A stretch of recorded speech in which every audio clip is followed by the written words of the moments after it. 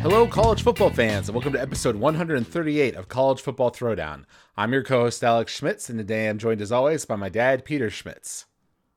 Hello, Cornhusker fans and college football fans. Hello, everybody. We are back, father-son duo here to talk about college football by college football fans for college football fans. And we are here today to talk about our favorite team, the Nebraska Cornhuskers, their loss to Michigan, as well as the things that are going on in the national world of college football, and the big games coming up this weekend. That's right. All right. And before we dive into all that, we've got our beverages to crack here.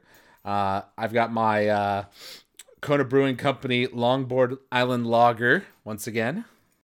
Very good. And I have a Yuengling that I just recently picked up and finally got to open that case of beer that I've been traveling with for a little bit. So I'm ready to enjoy some Yuengling. All right, here we go. All righty. If I can do it without breaking it open. There we go. I got it. Good job. Yes, I love this lager. It's good. All right. So, of course, Nebraska played against Michigan in the Big House this past weekend. And both of us, spending much of our lives in Michigan, you raising your family there. Obviously, we have a connection with the University of Michigan and Michigan State and those fans more so than most other teams in the Big Ten that we play. And it was pretty obvious that Nebraska was going to lose this one. On our previous podcast, you predicted that we would lose 55-3, while I predicted that we would lose 38-10. And it being closer to my score with a total of 34-3. Because you're the level-headed one of the two of us. Yeah, I'm the intensely emotional nut. that you are. Because I kind of expected, based on the previous game against Minnesota, that we would see a continuation where the offense would really struggle, but that our defense could slow them down. Because just the previous week, Michigan had played against Rutgers and had some struggles early. And that proved to be mostly true in that, the defense did, three and out them in certain situations and keep them from scoring. But the offense was really inept in this particular game, and we had an injury to our second-string quarterback, Chubba Purdy. So, yeah, it was... I didn't watch much of the game, to be perfectly honest with you. Well, and then our offensive coordinator got laid out and couldn't even stand without a support. So then we didn't have an offensive coordinator for a while, and then he eventually was able to somehow, with assistance, get himself up to the box, and he called plays from the coach's box up at the top of the stadium in the second half, probably because he was able to get an elevator ride and then assistance into the box. Yeah. I hadn't really been following the whole situation with Mark Whipple, but I guess he has had some health struggles earlier in this year. Oh yes, he's had blood clots and stuff. He's been coaching from a golf cart most of the season. Huh. Okay, yep. But yeah, he took a hit, and good on him that he tried to keep going, and kept calling the plays and everything. That's a typical football coach. I mean, there was a few plays that at the end of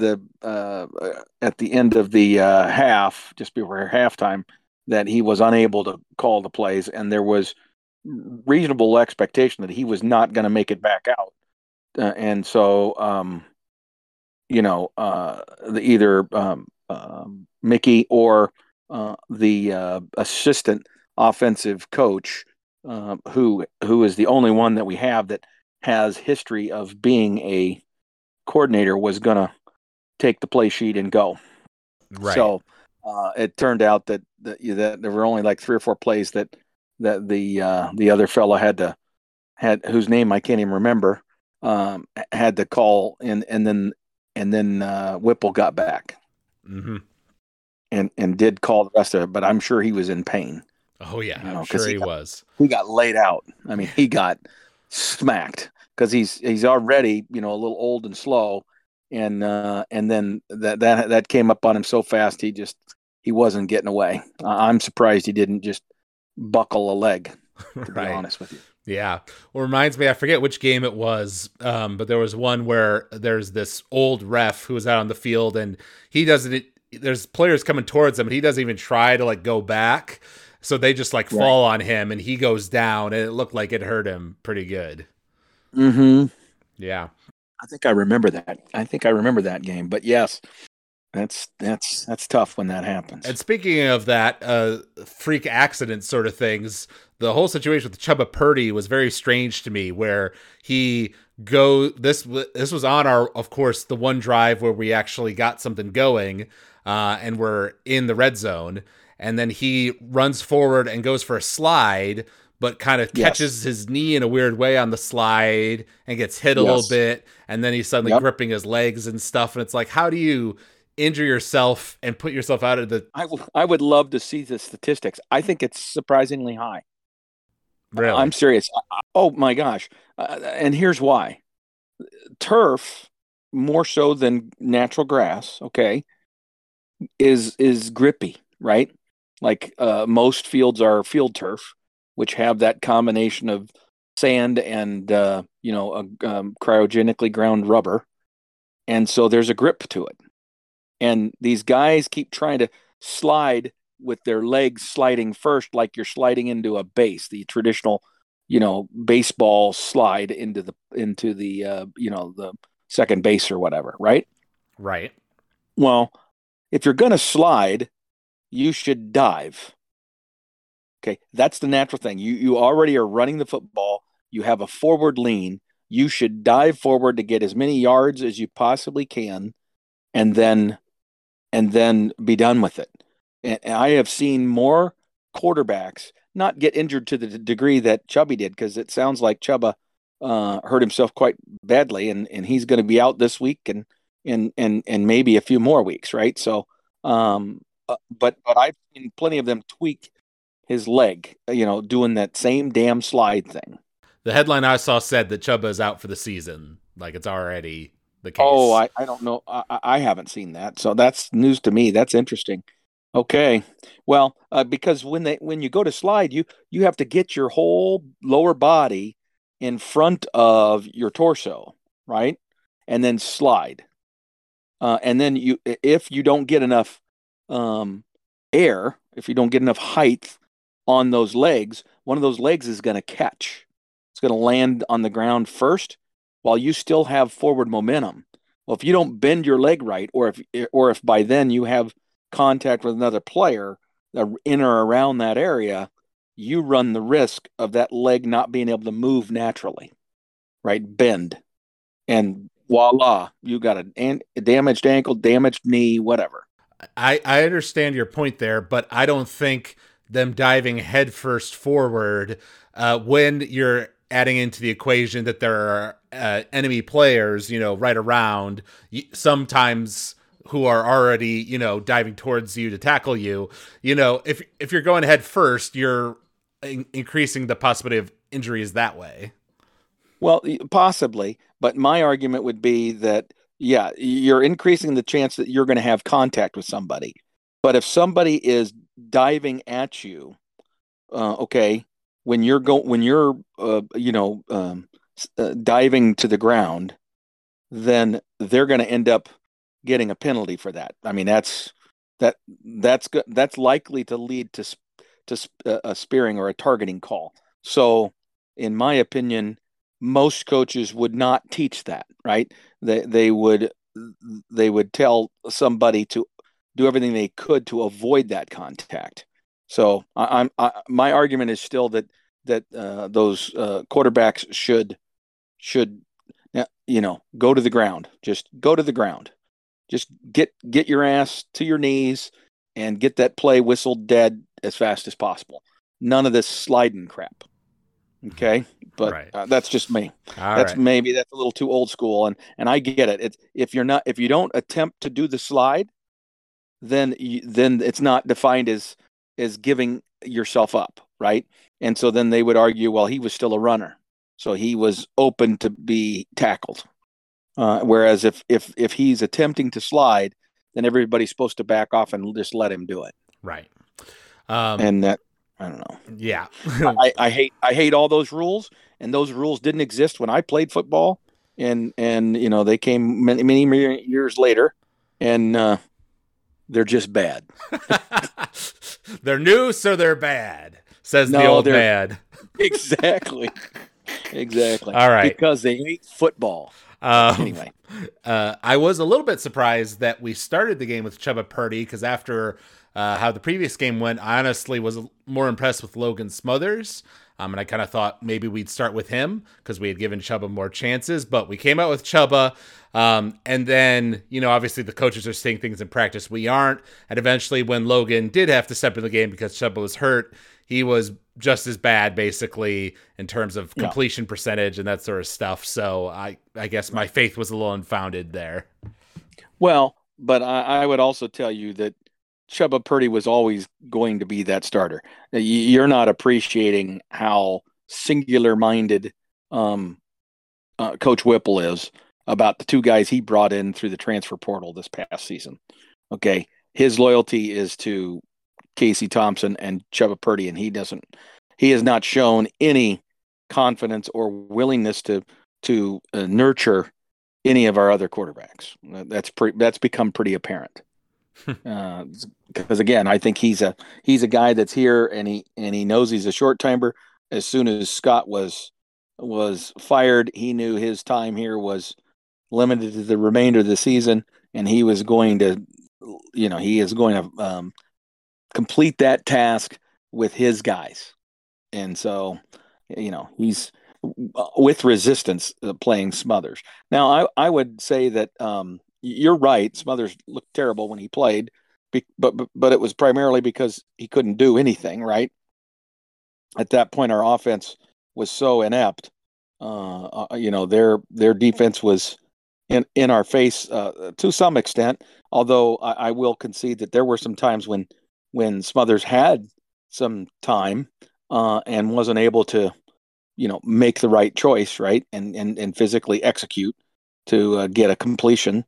Again, I think part of that is if you're an offensive coordinator, you need to adjust your play calling and create some creativity, an opportunity for a guy that you have on your team based on his skill set, right? Not based on what you want to do offensively with your offensive system, but to be able to adjust. And again, I'm gonna throw Whipple under the bus here again.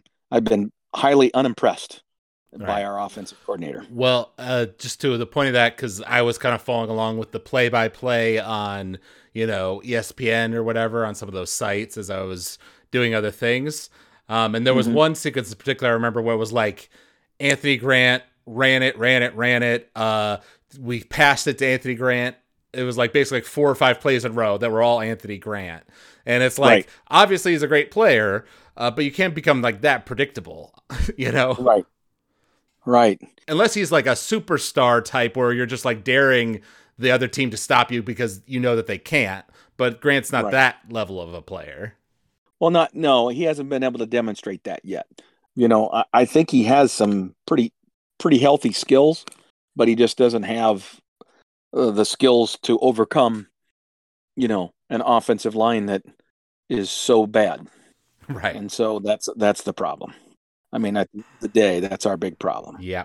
Now, observant listeners will remember that after the last podcast, we predicted that there was a good possibility that our new coach could be announced after this Michigan loss, or it would come after the Iowa game at the end of our regular season.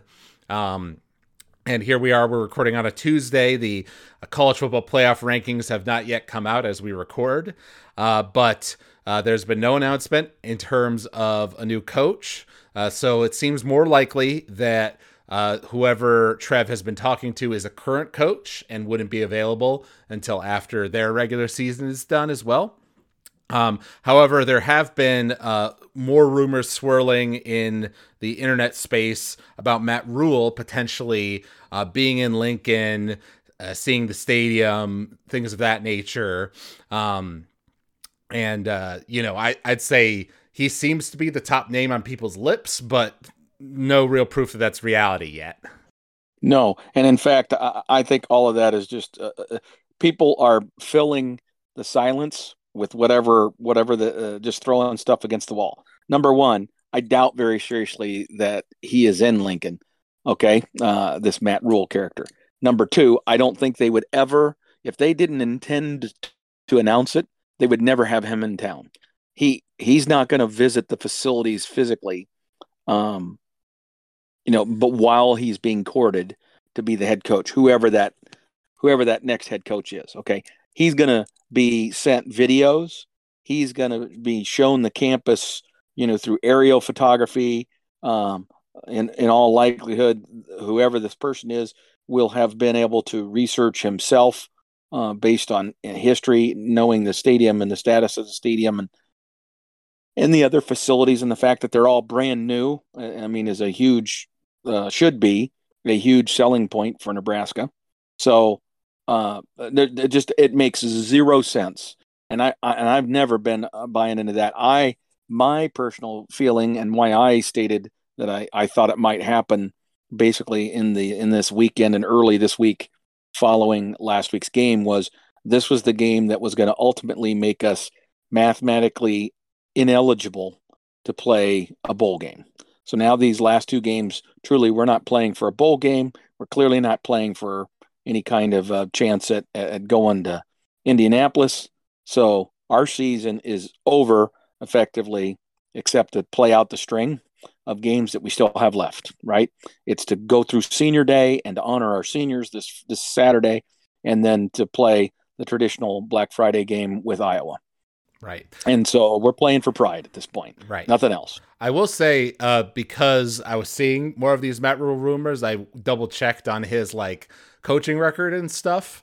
And I came away more impressed and thinking that he would be a good choice because he had a history with Temple, working there as an assistant coach, left and then came back as their head coach, did well there, then came to Baylor and had an abysmal year one, a more mediocre year two, and then a great year three where he had 11 wins, and then he went off to the NFL after that. I'm more, and he's in his 50s, I think, early 50s, so he's got a lot of time left as a coach if he wants to. So I'm in the camp where if Matt Rule was announced as the guy, I'd be pretty happy with that.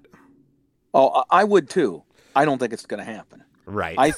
Because again, I think that there are ample reasons for us for Nebraska to want to have that guy in place so that he could be working behind the scenes to organize his staff, working on his own individually to solidify recruits and the recruiting class, to evaluate it and then decide who he wants to retain offers with and who he doesn't, and then to solidify those that he wants to keep, right? And then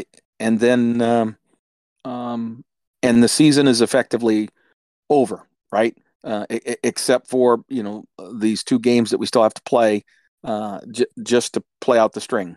But there's nothing to play for here other than pride, right?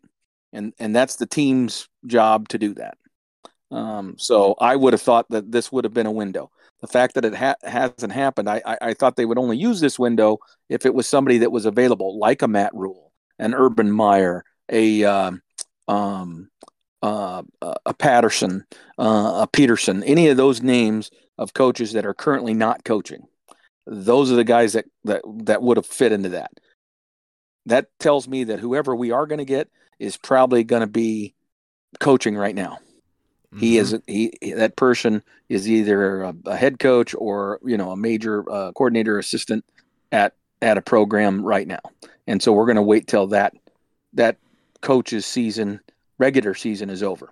And I wouldn't be surprised if it goes well beyond a week past. I'm not. Everybody seems convinced the decision's already made. I'm not convinced. Interesting. Even though, Trev has had quite a bit of time, right? He fired Scott after the third game and brought Mickey in, but, he had to be looking elsewhere under the assumption that Mickey probably wasn't going to pull out a miraculous turnaround, right? So he's had 2 months or whatever to be looking out for people. You're absolutely right. Again, keep in mind, it takes two to tango, right? And so you need to have the other side, the coach that you are targeting, available to have an interview, right? And Right. so, um, and they wanted to go through the process. I mean, Trev had given himself a time frame that allowed him to use his search company to vet a lot of choices.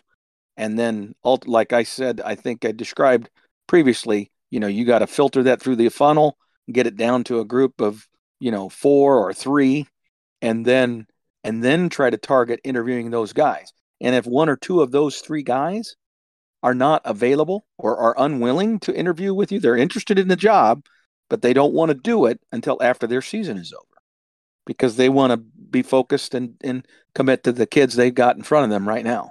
Okay. If he got that kind of reaction, then he might have changed his timeline. And that's why I'm saying it's not a guarantee that, on the Saturday after Black Friday, we're going to be announcing our head coach, or, there's going to be rumor will break and then the announcement will come on Sunday, of that weekend. Right. So, that's a possibility, but it wouldn't shock me at all if we went another week beyond that because we needed to have some guys come in for or get together with Trev for interviews or whatever before we made a final decision and they made a final decision to say yes. Right.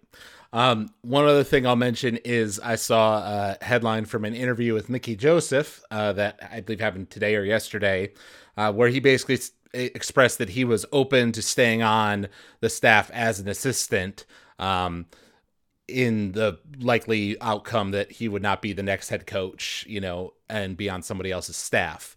So I thought that was good to see, Mickey showing some, humility, I guess, and like not being so prideful, being like, well, I wasn't chosen as the head coach, so I'm out of here, sort of thing. But there's the question of would the new person want him around? Right.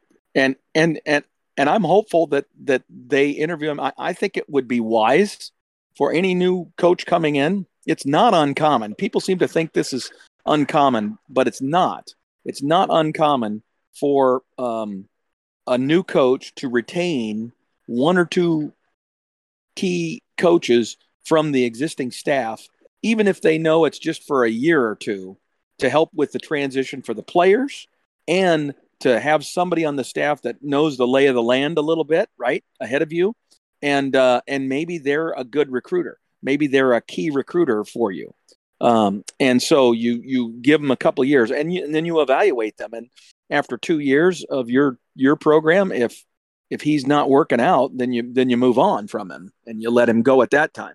But it's not an uncommon thing, and people seem to act like it is. So I'm hopeful, and I think Mickey understands that too. In fact, I think he's probably been the beneficiary of that on an occasion or two in his career because he has those great skills. Right? He's got that recruiting acumen, and he's also very knowledgeable and connected to some key recruiting areas, territories like Louisiana and Arkansas and Alabama and places like that. So I just think those are the reasons why someone would initially keep him, and then they would find out that he's a character guy and a pretty damn good wide receivers coach. Right. Yeah, I hope to see him and Bill Busch stick around, but obviously we'll have to wait and see how things go there. I was going to say, was there anything else you wanted to say on the coaching situation before we move on? Well, not so much the coaching thing, but just maybe one more comment I would like to make about the Michigan game and just the status of Nebraska's program right now. The reality is, we're not very talented. That's why we're losing, right? That's part of why we're losing. Our culture isn't good. There's all kinds of things, but at the end of the day, we're playing with certain players in certain positions that just aren't very good, right? But I've just got to tip my hat to Bill Busch and what he's been able to do. Now, I will concede that in the second half, for example, in this Michigan game, I mean, they could have named the score. And the reality is part of the reason why that score didn't get closer to the prediction I gave was because Michigan kind of treated it a little bit like a practice. This was a really good, valuable scrimmage for them to work on the areas of their team that they need to get better at, and that was the deep ball.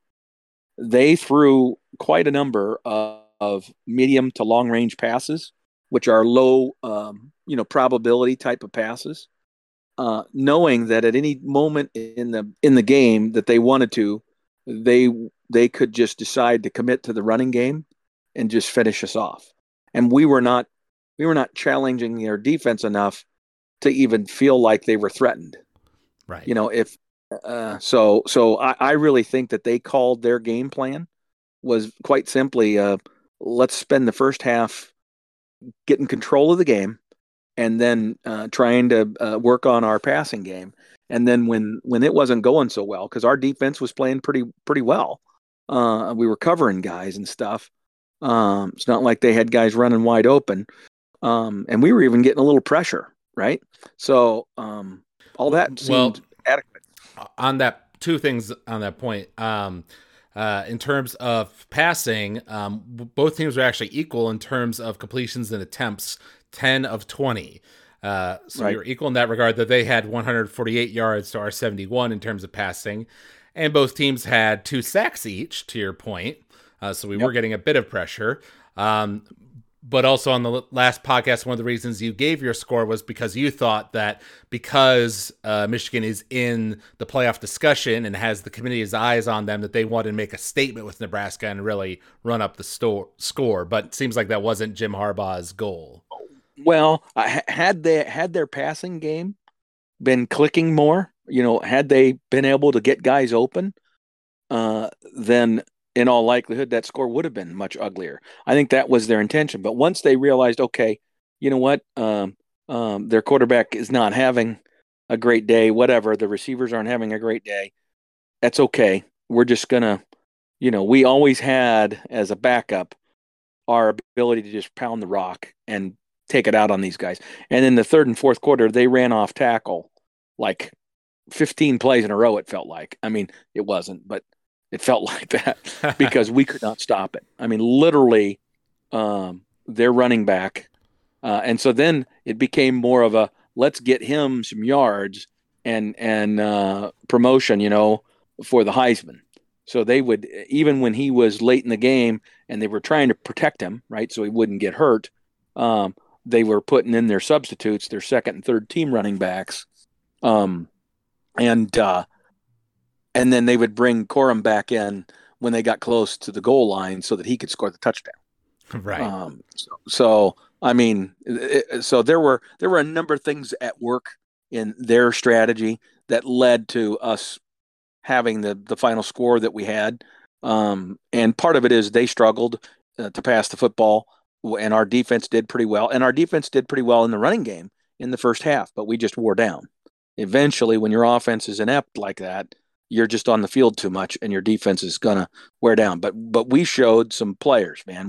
We've got a few young players that I like and I'm excited about. So I just hope we can retain them through this coaching change. So that's it. That's it on the game. And as far as the coaching thing, I think now we just need to, everybody just needs to chillax and realize that nothing major is going to be announced formally until after that Iowa game. And even then, Nebraska fans are going to be literally crawling up walls if they don't get an announcement after that Iowa game. And I'm here to tell you that there's a possibility that this decision has not been made at all because even though Trev was available and they were able to do all the background stuff, they were not able to do the final interviews until after that weekend. So I could see it going another week, which would put it right next to the early recruiting. Because basically, Trev Alberts has admitted that, hey, we're going to do whatever we have to do. We're going to take whatever amount of time we have to take to get this hire as right as we possibly can. Okay. So if it means we have to sacrifice this recruiting cycle, so be it. Right. Well, yeah, it seems like at this point, Trev is kind of given up on that because this would be the timeline where he would have needed to announce it right around now if he really wanted to keep aggressively going after that recruiting class. So yeah. I agree. And our recruiting class isn't all that great, so I think and now with the new rules and stuff, and the fact that you can have an unlimited number of signees in a season, as long as you are not above 85 by August 1st or whatever, then let the new coach go out and get as many guys as he needs when the time comes. Right. Okay, so transitioning here to the national side of things for college football, we have to start out with a tragic piece of news that has been at the top of the headlines here recently. A former Virginia football player came to the University of Virginia's campus with a gun and killed 3 people, wounding 2. And 3 of those victims were current members of the Virginia football team.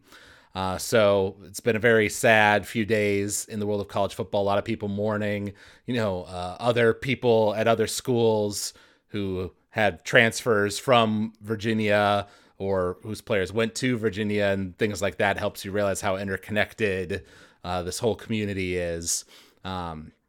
So yeah, very, very sad situation there at Virginia.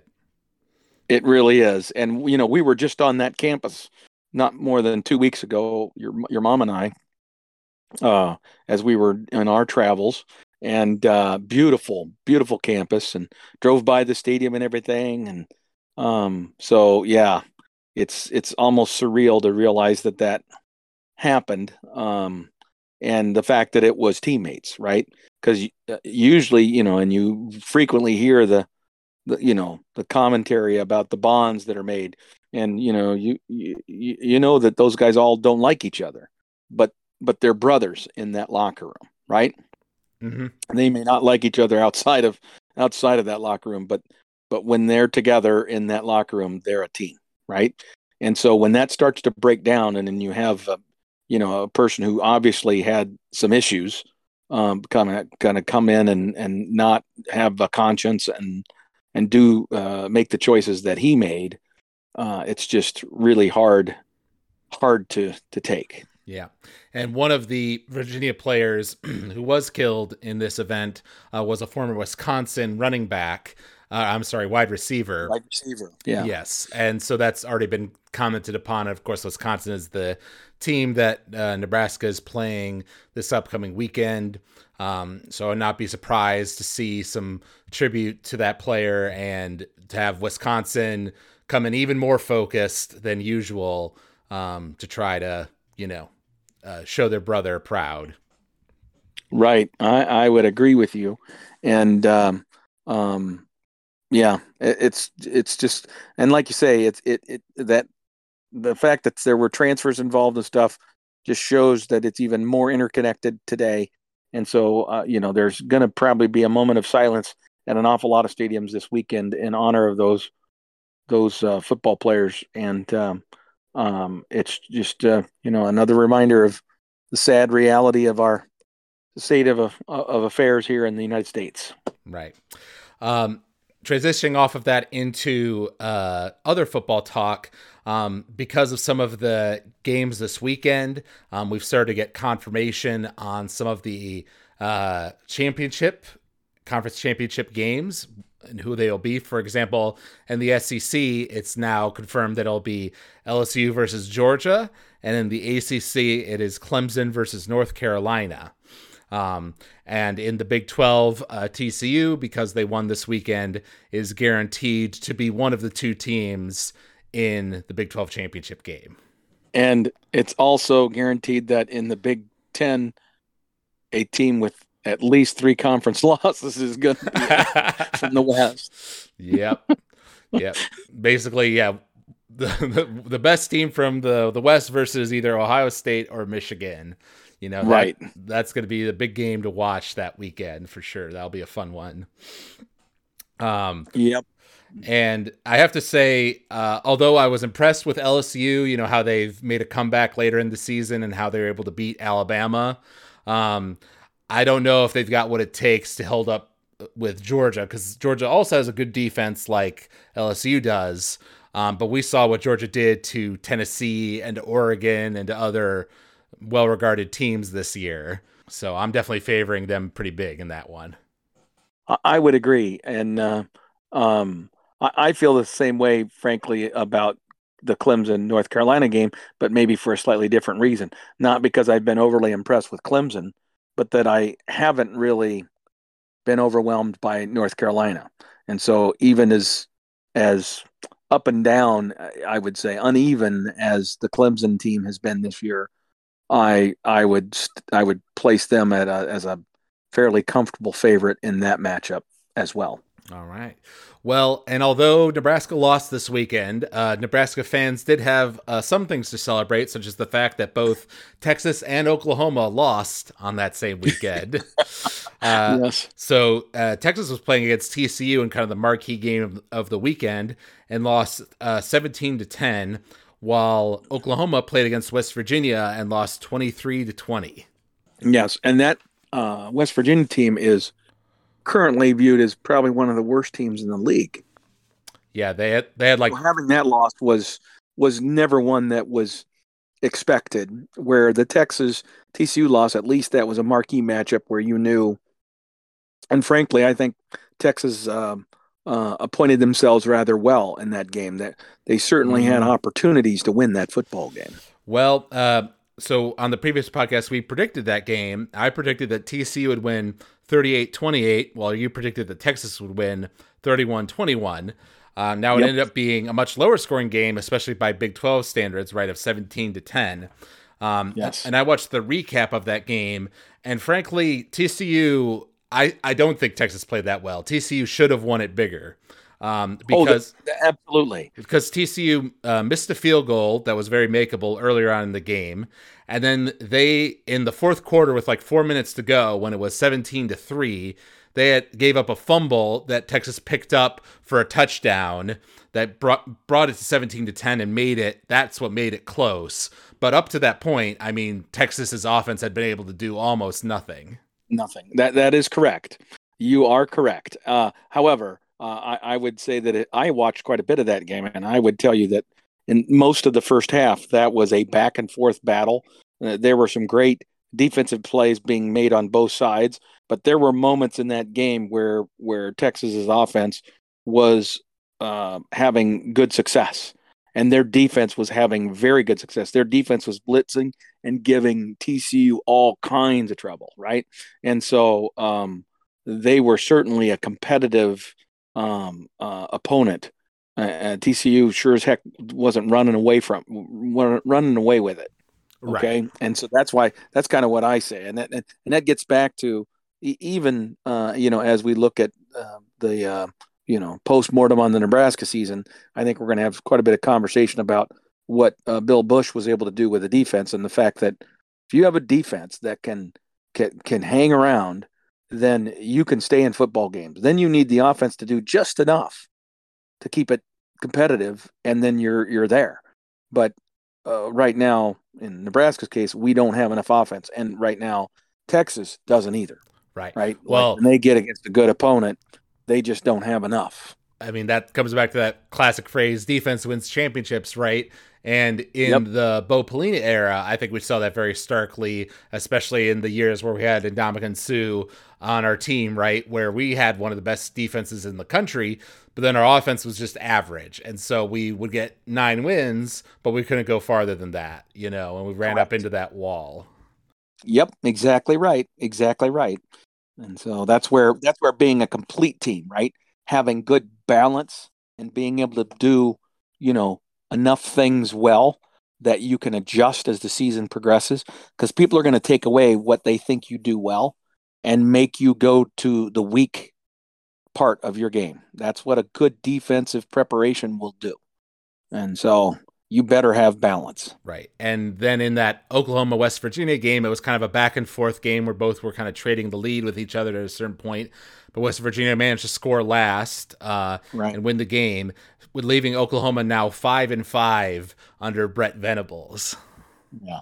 Well, and that's the thing, is that I'm just a little bit concerned that depending on how these last two games go for them, um, that they may decide to pull that trigger. I know that's not fair. That's unreasonable. I mean, they hired Brent Venables. Okay, he's a guy coming home, so to speak, because he had coached for a number of years at OU, so he has some connections there and all that sort of stuff. But he hadn't been a head coach before. Okay. And, Mike Riley, gutted that program of some of their best players. You mean Not Mike Riley. Lincoln Riley? Lincoln Riley. Holy cow. What a horrible Freudian slip that was. Same guy, really. I mean, Lincoln Riley. He gutted that team. And you had to know that then Venables was coming into a locker room where he had a lot of disappointed players. And it's pretty clear to me that between the talent losses and then some of the dynamics that were kind of thrust onto the Oklahoma program over the last 12 months, he didn't manage it well, or it might be unfair to put that all on him. So I don't know what their athletic department's thinking, but with the impending move to the SEC, they don't have a lot of time. They don't have a lot of runway to get this right. Right. So they either need to, if they end up having a 6-6 season, or even a 7-5 season, and go to a bowl game and win a bowl game, and they're 8-5, well, that might be a salvage, right? But if anything less than that, and he's going to be on the hot seat, I believe, to begin next season at the very least. Well, I just looked up because I'm curious. So the last two games are Oklahoma State, the classic rivalry game, and then Texas Tech. And now Oklahoma State has kind of fallen apart here in recent weeks, whereas Texas Tech, they played it like close with Kansas State, I believe, and then, or I think they might have beaten Kansas State, and then they also beat Kansas, I know, this past weekend. So, those are both teams that Oklahoma, theoretically should win, but definitely not gimmies. Correct. Exactly. And so I could see them being 6-6 or even 5-7, or 7-5. I mean, I could see any of those scenarios playing out for OU.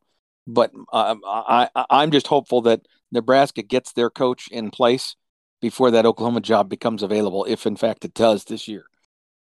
Right. And so I was wrong. Kansas State did beat Texas Tech, and then they played it close with TCU. That was the more recent game I was thinking of. Yes. But my prediction would be that Brent Venables, like Mario Cristobal at Miami and Jimbo Fisher at Texas A&M, because maybe more so due to the money in their contracts than their performance on the field, will stick around and survive this year. But will be under immense pressure next year to show considerable turnaround or risk being fired next year. That's my prediction. I think that's a very good prediction. Yeah. I would put a star next to that one. Speaking of which, let's revisit that. Yes, we'll have to remember that. Put a pin in it. Exactly. Speaking of Texas A&M, they also played this past weekend against Auburn, a team that fired their coach and is currently searching for a coach like us, and lost in an ugly game of 13-10, now leaving them at 3-7, just like Nebraska, and out of bowl contention. Yep. And they had the number 1 recruiting class in the country. Yep. Apparently in some preseason polls, they were as high as number 6. Yep. So that's underperformance. Yeah. On a massive scale. It is. And apparently Jimbo Fisher's current buyout is $86 million if they were to fire him today. So it's a pretty price tag right there that they've gotten themselves into. Yep, exactly. Well, and then you know what? That price tag, that's interesting, because I'm going to do some more research, and in the off season, maybe even over the bowl season or something, we can do this. We're gonna delve into this whole athletic department money thing, because my recent research is enlightening me to the idea that even though these schools are now getting these massive revenue flows from the conferences like the SEC and the Big Ten, those schools' spending is outstripping even that flow of money. Mm-hmm. And there are some schools in trouble financially. Right. And if our economy were to take a big dive like it did in the mid 2000s, okay, and there was an extended recession that borders on depression, which is certainly being forecasted by more than one economist in America today, uh, a lot of these schools could be in deep doo doo. Right. One of the other big games from last week was Oregon versus Washington, which Oh yeah, we did not give a score on, but we did predict the winner, and both of us thought that Oregon had that pretty well under control. You know, they were considered to be one of the top teams in the country, ranked number 6 in the playoff rankings. But they ended up losing that game actually, 37-34. And I watched. Once again, I watched the recap of that game, and to me, it was clear that Oregon was the better team, the more talented team, but they made some serious mistakes. For example, they fumbled it at the goal line, basically while they were prepping to score, yep, and gave up some massive passes, like 3 really big deep balls that led to Washington scores. And then at the end of the game, I believe it was tied 34-34. And then Oregon's not at the 50 yet. They haven't passed into the opponent's territory yet. And they go for it on a 4th and 1 to get the first down. And the running back like stumbles and doesn't get there. And so then that gives Washington the ball. And basically, you know, they'll have to get a few more yards to get the field goal, which they did. That won them the game. So Oregon had a lot of mistakes. yes. Well, you know, and I watched quite a bit of that game, and the thing I came away with was I don't know the ages of them, but those two football teams look more put together. I mean, physically, right? If you look at their offensive and defensive linemen, if you look at their running backs, their linebackers, I mean, both of those programs have some real athletes, and they are definitely, they look good coming off the bus. You know what I mean? Like those are two teams that are pretty impressive looking. And now, you know, I don't know what that means for the future, but I kind of feel like both of those newer coaches in those two programs have got their programs going in the right direction. Obviously, Oregon's disappointed that they lost because they could have put themselves in a really good position if they hadn't. But the fact is that I look at what they've got going on, and if I was a fan of either of those schools, I would be optimistic about my future. Mm-hmm. No, I agree with you. Oregon, even in that loss, they showed some serious speed with some of their players and things like that. So they've definitely got some talent there. And then another big game that we also gave a quick prediction for was Alabama versus Ole Miss. Alabama coming off that loss. So I predicted that Saban would get the team together and get the win. So I predicted that they would win. This time you went with the upset. And of course, it was the one time where they didn't pull off the upset. But it was darn close. It was a 30-24 win for Alabama. It was a last play of the game kind of deal, where Ole Miss had a chance up until the very end, and then when it didn't happen, it just didn't happen. Yeah. But they had their chances. And again, Alabama, as I watched that game, just seemed really uneven. Times they looked really good and like, okay, I see them, they're getting it together, and then they wouldn't. And so even Alabama's performance over the course of the game was just not at all trending consistently in a positive direction. Yeah. Well, yeah, Ole Miss. Think it. Ole Miss was actually winning 17-7 at a certain point. Like you say, Right. had a chance to win it at the end. It reminds me of one of those SEC short YouTube videos where I think after Alabama lost to LSU, they had like a poll. It was like he was being taken on like a Make-A-Wish trip where like, this is what it's like if you get to go to the national championship game and be in the playoff, you know, with poor little Alabama there, you know, getting the pity tour basically. And like they showed the playbook at one point. It was all the plays were all the same, where it was like, I hope that Bryce Young bails us out or something like that, you know? So they do seem to be relying on him a lot. Yep, exactly. Exactly. All right. And I don't know. This was interesting. Kansas State played against Baylor in a pretty big game in the Big 12, and they destroyed Baylor 31-3. Though, unfortunately, Adrian Martinez got injured kind of earlier on in that game and is apparently out for the season with a leg injury. That is correct. Yep. And but his backup, frankly, has played better than him on almost every occasion where he's been asked to play, because Adrian has had some other nick and ding up type injuries that have cost him some time, and then a full game here or there earlier in the season. And each time this Howard guy has come in and played well. And so, frankly, K State might have a more consistent performer in that quarterback seat now with this Howard guy than they were getting out of Adrian. Yep. Because really, if you look at Adrian's numbers for the season, they were good. They weren't great. And as we watched in the previous week, he still had that propensity to have the most ungodly bad timing for a mistake, even when he's otherwise playing well. Right.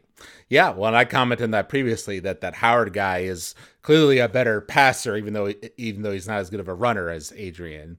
One thing I wanted. Right. One thing I want to touch on real quick, going back to that Oregon game, is when I mentioned that fumble that Oregon had right at the goal line, right, that cost them basically 7 points. That was another time where it was short down a distance and they went under center and it went wrong and they fumbled it. And I've seen that multiple times this season and last year. And it's amazing to me that, these centers and quarterbacks are so good at the shotgun, which, the ball is traveling a farther distance. It should be harder, right? More prone to mistakes than a simple pass it a single foot, under your butt to the guy right behind you, right under center. But it seems like because these teams either don't practice enough in practice or they do practice it, but then when they're in a game time situation, it's not something you're used to doing. You just are nervous and you don't have the muscle memory for it, and mistakes happen. Yep. And I've seen it so many times. It's amazing. No, and you just hit on it at the very end of your commentary there, I think, Alex, and that is muscle memory, right? And the thing is that here's the question: how often do they really practice it? But I mean, I'm speaking of having the quarterbacks go under center. They may practice it every day, but when in practice are they doing it? Are they doing it at the end of practice? Are they doing it in the middle of practice? Or are they doing it interspersed throughout the practice? I'm going to speculate that in most cases they have one devoted period where they're doing their goal line or whatever, and during that time they get a decent number of repetitions. But that's not the same as when you're taking that snap, in the fourth quarter, when you're physically tired, when your bones are already starting to ache and it's cold outside, or even if the case that it's not cold outside, it's just a very uncomfortable situation. Your hands are sweaty, whatever the case may be. And that center also, his pants, his football pants are probably, full of sweat or dirt or whatever. Right. So there's all kinds of variables that are not there when you're practicing. And so then when those things happen in a real game setting, it's different than they practiced.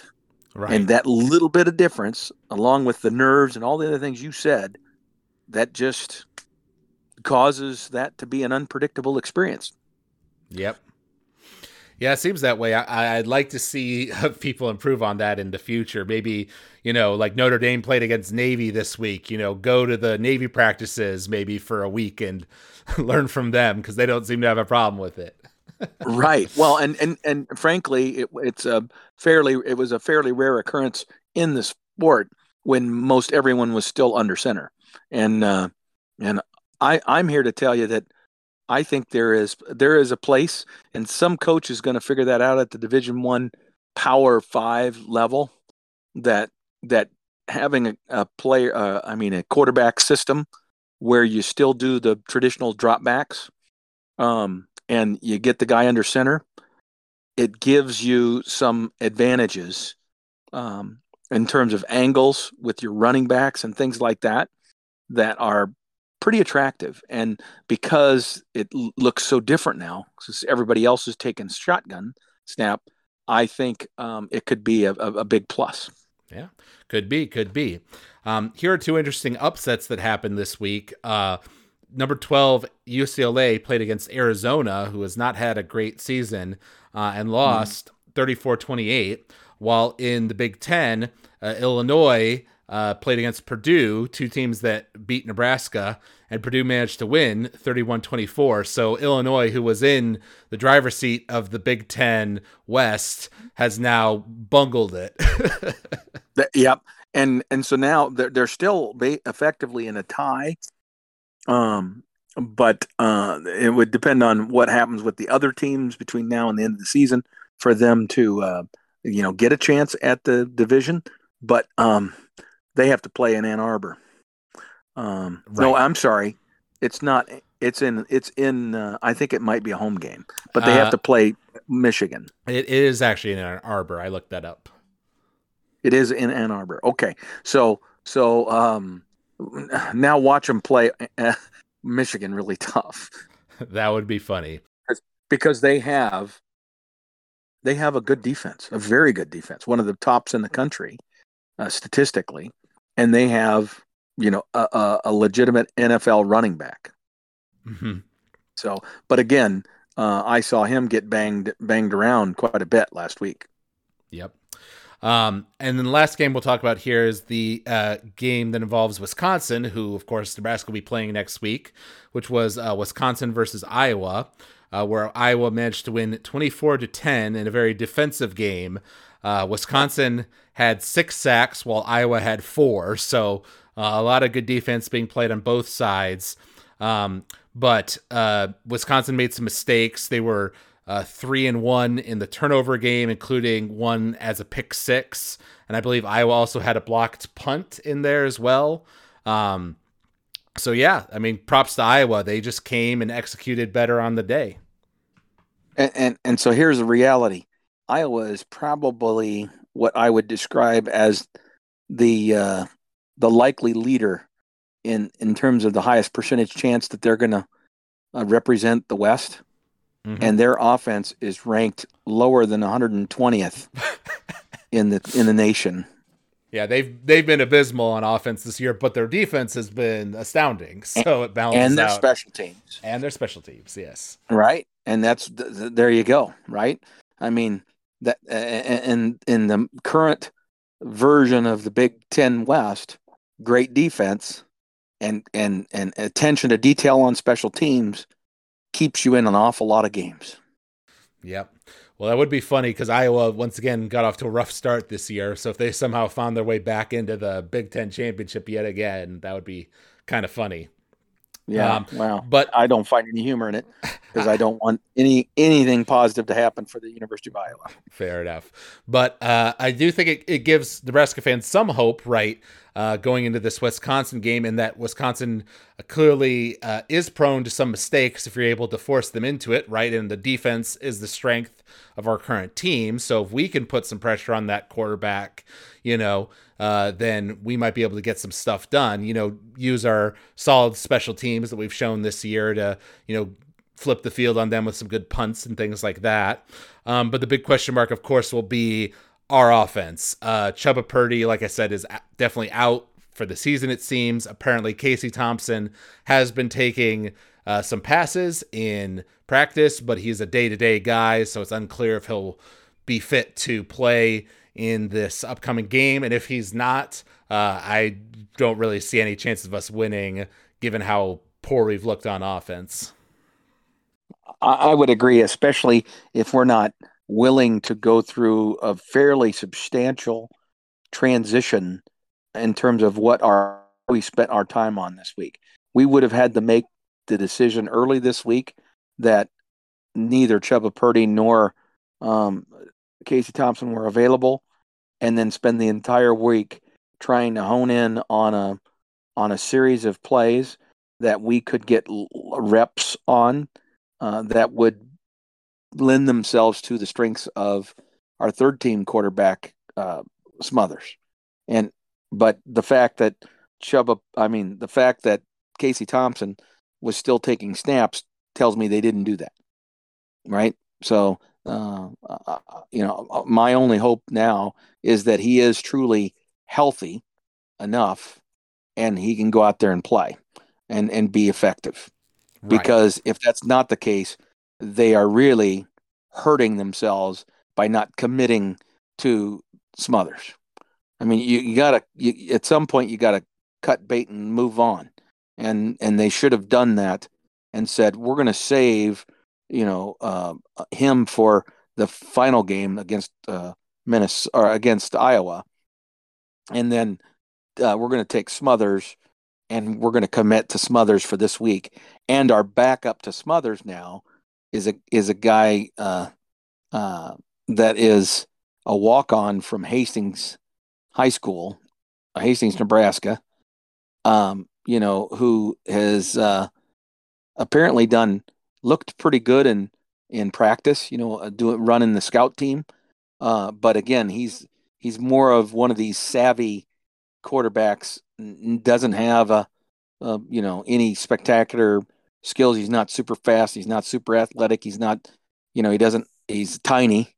He's like 5'10" or 5'11", but he just makes plays, right? He just continues to make plays in practice. So Right. that's why he's getting the nod as the backup as the backup to Smothers. So there you go. Sorry about that. Nope, that's fine. But it'll be a pretty sad situation if we're forced to play our fourth string quarterback at this point in the season. But that's what we're looking at currently. Well, that's yep, exactly. Yeah. Exactly. And I would rather have rather than pushing it with Thompson, I would rather hold off and have him available then because we give him a full another week to get healthy so that we would have him for the Iowa game because I think that would be really important to us because we're going to need some offense to win that game because their defense is so good that unless we have something to be effective at, we won't score a point against Iowa unless our defense does it. Right. Yeah. I see your point there. It's kind of a gamble this week of like, is if Casey's actually good enough, and I believe you thought potentially that Casey could come back, in our previous two games, and obviously he wasn't ready for it. So he's had some time off, but Yep. only the coaches really know how good he actually is, and we may be in a, because like we said, Wisconsin in that game against Iowa got 6 sacks. They were getting back there a lot. So we're gonna, whoever the quarterback is gonna take some hits, and we don't want Casey to go down on that shoulder and immediately have to come out of the game because he re-injured it. Right, right. Well, and that's the thing. He's got multiple things. Right now, the thing that's been keeping him out is his hand. And he couldn't even grip a football. That's it's a nerve. He's got some nerve issues. So I'm sorry. I mean, the first time that guy throws a pass and he hits a helmet with his hand, or he hits a shoulder pad, or somebody slaps at it because it's going to be cold, you know, I mean, he's done. And that's the thing. If he's still in that mode and not truly, you know, healthy, then I think you give him the extra time for recovery.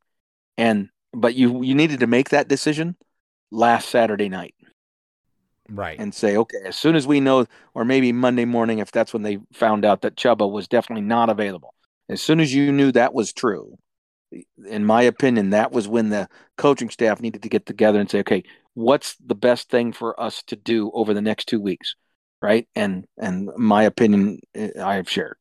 Right. Okay, well, I'm going to predict this Wisconsin Nebraska game. I'm going to predict, being a bit optimistic here, that it'll be a pretty low scoring game, a pretty defensive game on both sides. That our defense will come to play like they have recently. um, and I'm going to predict that it will likely be Smothers playing most of the time as the quarterback. And that we won't be able to score many points, but maybe we'll be able to get a drive or two in, and hopefully that'll be enough to at least keep it close. So I'm going to predict that Wisconsin wins, but it'll be a lower scoring game. So let's say 21 Wisconsin to 13 Nebraska. Okay, that's good. I haven't looked at what the weather's going to be like this weekend in Lincoln. And it is senior day, which is always kind of an emotional event. I think there's, like you said, there's going to be some sadness on the sidelines at Wisconsin, particularly, and I think the crowd is going to be subdued because Nebraska fans are kind of probably at the end of their rope in terms of energy and enthusiasm. So, regretfully, I am not as optimistic as you. I think that there's a big difference between our defense and Iowa's defense. And and when Wisconsin has played a team that didn't have a great defense, they looked pretty damn good, right? Where they have trouble is when you can pressure their quarterback into making mistakes. And I'm not sure we can do that. We might be able to slow down the running game a little bit because I don't know that this is the best offensive line Wisconsin's ever had. But I think that their quarterback, who has looked very, very pedestrian for much of his career and much of the season, he will look great against us. And I'm going to say that they're going to end up putting 38 points against us, and we're going to score 10. So I'm going to say 38 to 10. All right. Well, we'll see how that ends up going. And then looking ahead here, there are some big games in the Pac-12 this week because UCLA lost, Oregon lost, right? So the window's kind of opening up for USC to really secure their place in their side of the division to win, whereas Oregon is now tied with a bunch of other teams as a 2-loss team, I believe, in the Pac-12. So it'll be interesting to see how all that gets sorted out. I'm sorry, in terms of at least conference play, they only have the 1 loss. Oregon does, but Right. so Utah also only has 1 loss. So that's going to be a big game because Oregon and Utah are playing, and USC and UCLA are playing. Big game here in the Los Angeles area. So what's your prediction for Oregon, Utah? Wow. I really like Oregon's coach. Okay. But his challenge is always that he's confronting teams like Oregon and Washington and USC that have more talent than him. They can just out recruit him. But he beats them quite regularly because he's a disciplined coach and he maximizes his talent really well. Um, I'm going to say that, isn't it at Utah? No, it's at Oregon. It's at Oregon. If it's at Oregon, I'm going with Oregon. As far as a score, I think it's going to end up being. I know God, it's so hard to figure this out. I'm going to say it's going to end up being 28 to 21, Oregon. Interesting. All right, I'm going to go differently. I'm going to say that Utah pulls out the upset and manages to win in Oregon. And I think it'll be a more traditional Pac-12 game where there's a lot of scoring, where Oregon will score a lot of points, but so will Utah.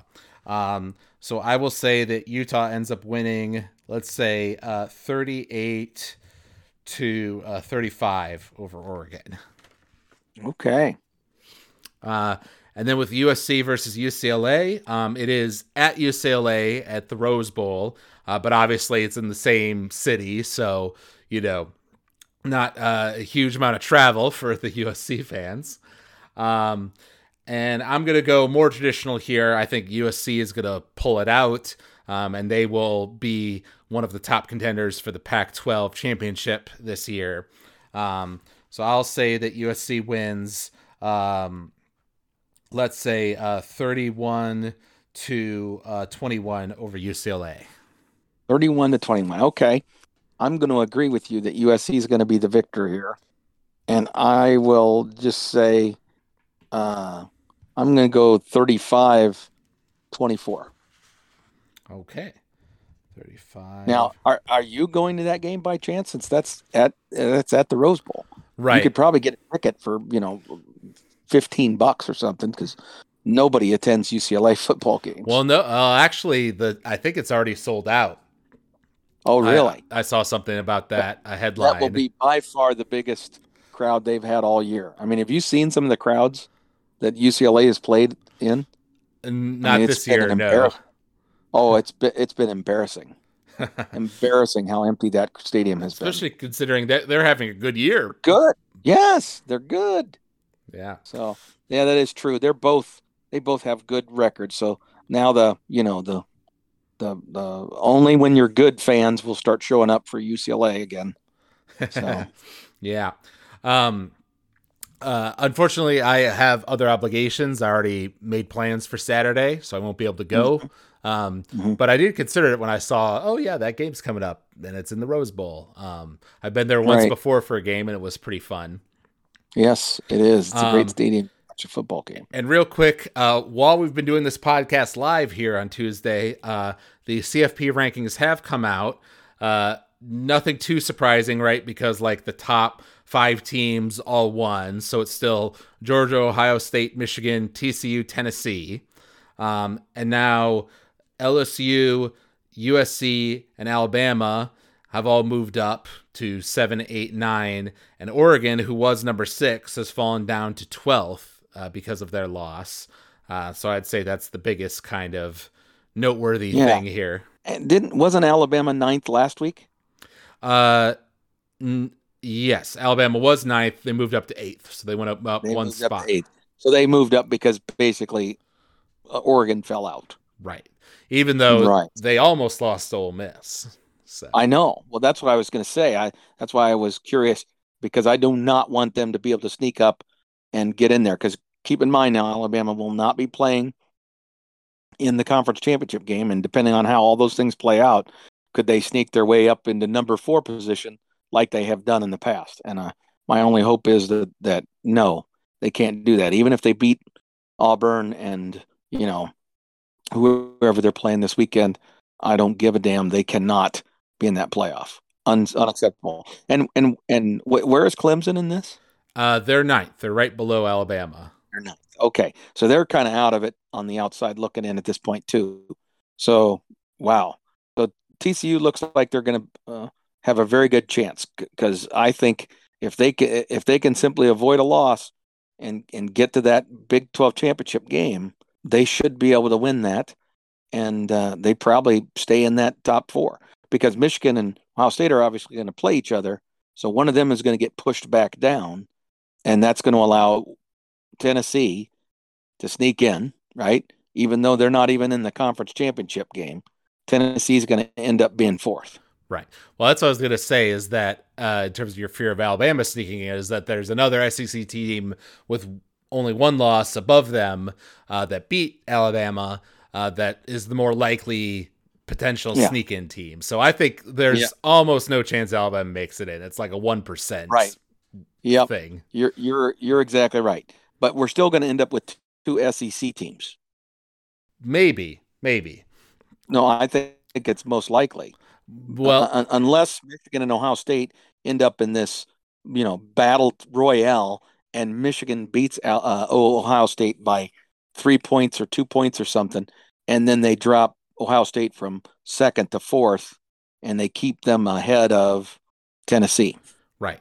Well, Because TCU is going to be in if things go according to Hoyle, and Georgia's going to be in if things go according to Hoyle. So there's two of them, and the Pac-12 will again be on the outside looking in, which is ironic that USC might be held out. Well, I would agree with you that in terms of possible sneak-ins, you have the loser of Ohio State, Michigan, if that's like a really close game. The loser of that could potentially sneak in. But also, I think if USC wins out, basically, they only have the one loss on their record, Yep. then I think they'd have a stronger argument than Tennessee does as a conference champion. Well, I would hope that's true. That has not historically been the case. That's the way it was supposed to go. We can go into that argument again if we want, or not argument, but discussion. But that'll be for another podcast. But history in the era of the college football playoff would predict that the SEC team is going to get the benefit of the doubt because of the, I think, overt influence from the television partner ESPN, and as well as the fact that there's enough television eyeballs in the SEC that are versus the Pac-12. I mean, but the USC is the one team that brings eyeballs that can compete with an SEC school. Mm-hmm. Yeah, USC does have that power to them. So we'll right. have to see how it goes. Obviously, in these last couple of podcasts, we'll be talking more about the playoff and the conference championship games as we narrow down the teams that are really in contention and get to the big rivalry games to end off the season. So there's a lot to look forward to, even when Nebraska isn't good. That is true. There's going to be some good football this weekend for sure. And I just hope that Nebraska, I hope their defense continues to strive and not give up. And if they do that and play hard like they've been playing, I think they'll be able to have some success against Wisconsin. And then it's just a matter of if all of a sudden, if Casey Thompson is truly able to go and can play well, then I think we have a legitimate chance. Yeah. I think that the circumstance, I just don't know that he would make it the whole game. I can't visualize that. Right. I agree with you. I think we have a chance for sure. But we'll see how it goes. If you all out there enjoyed listening to this podcast, you can reach out to us at huskerpete13@gmail.com. You can find us online if you search for College Football Throwdown on Apple Podcasts or on Spotify. You can leave us some ratings and reviews. Leave a comment on one of the episodes. We'll always read that stuff out on the air.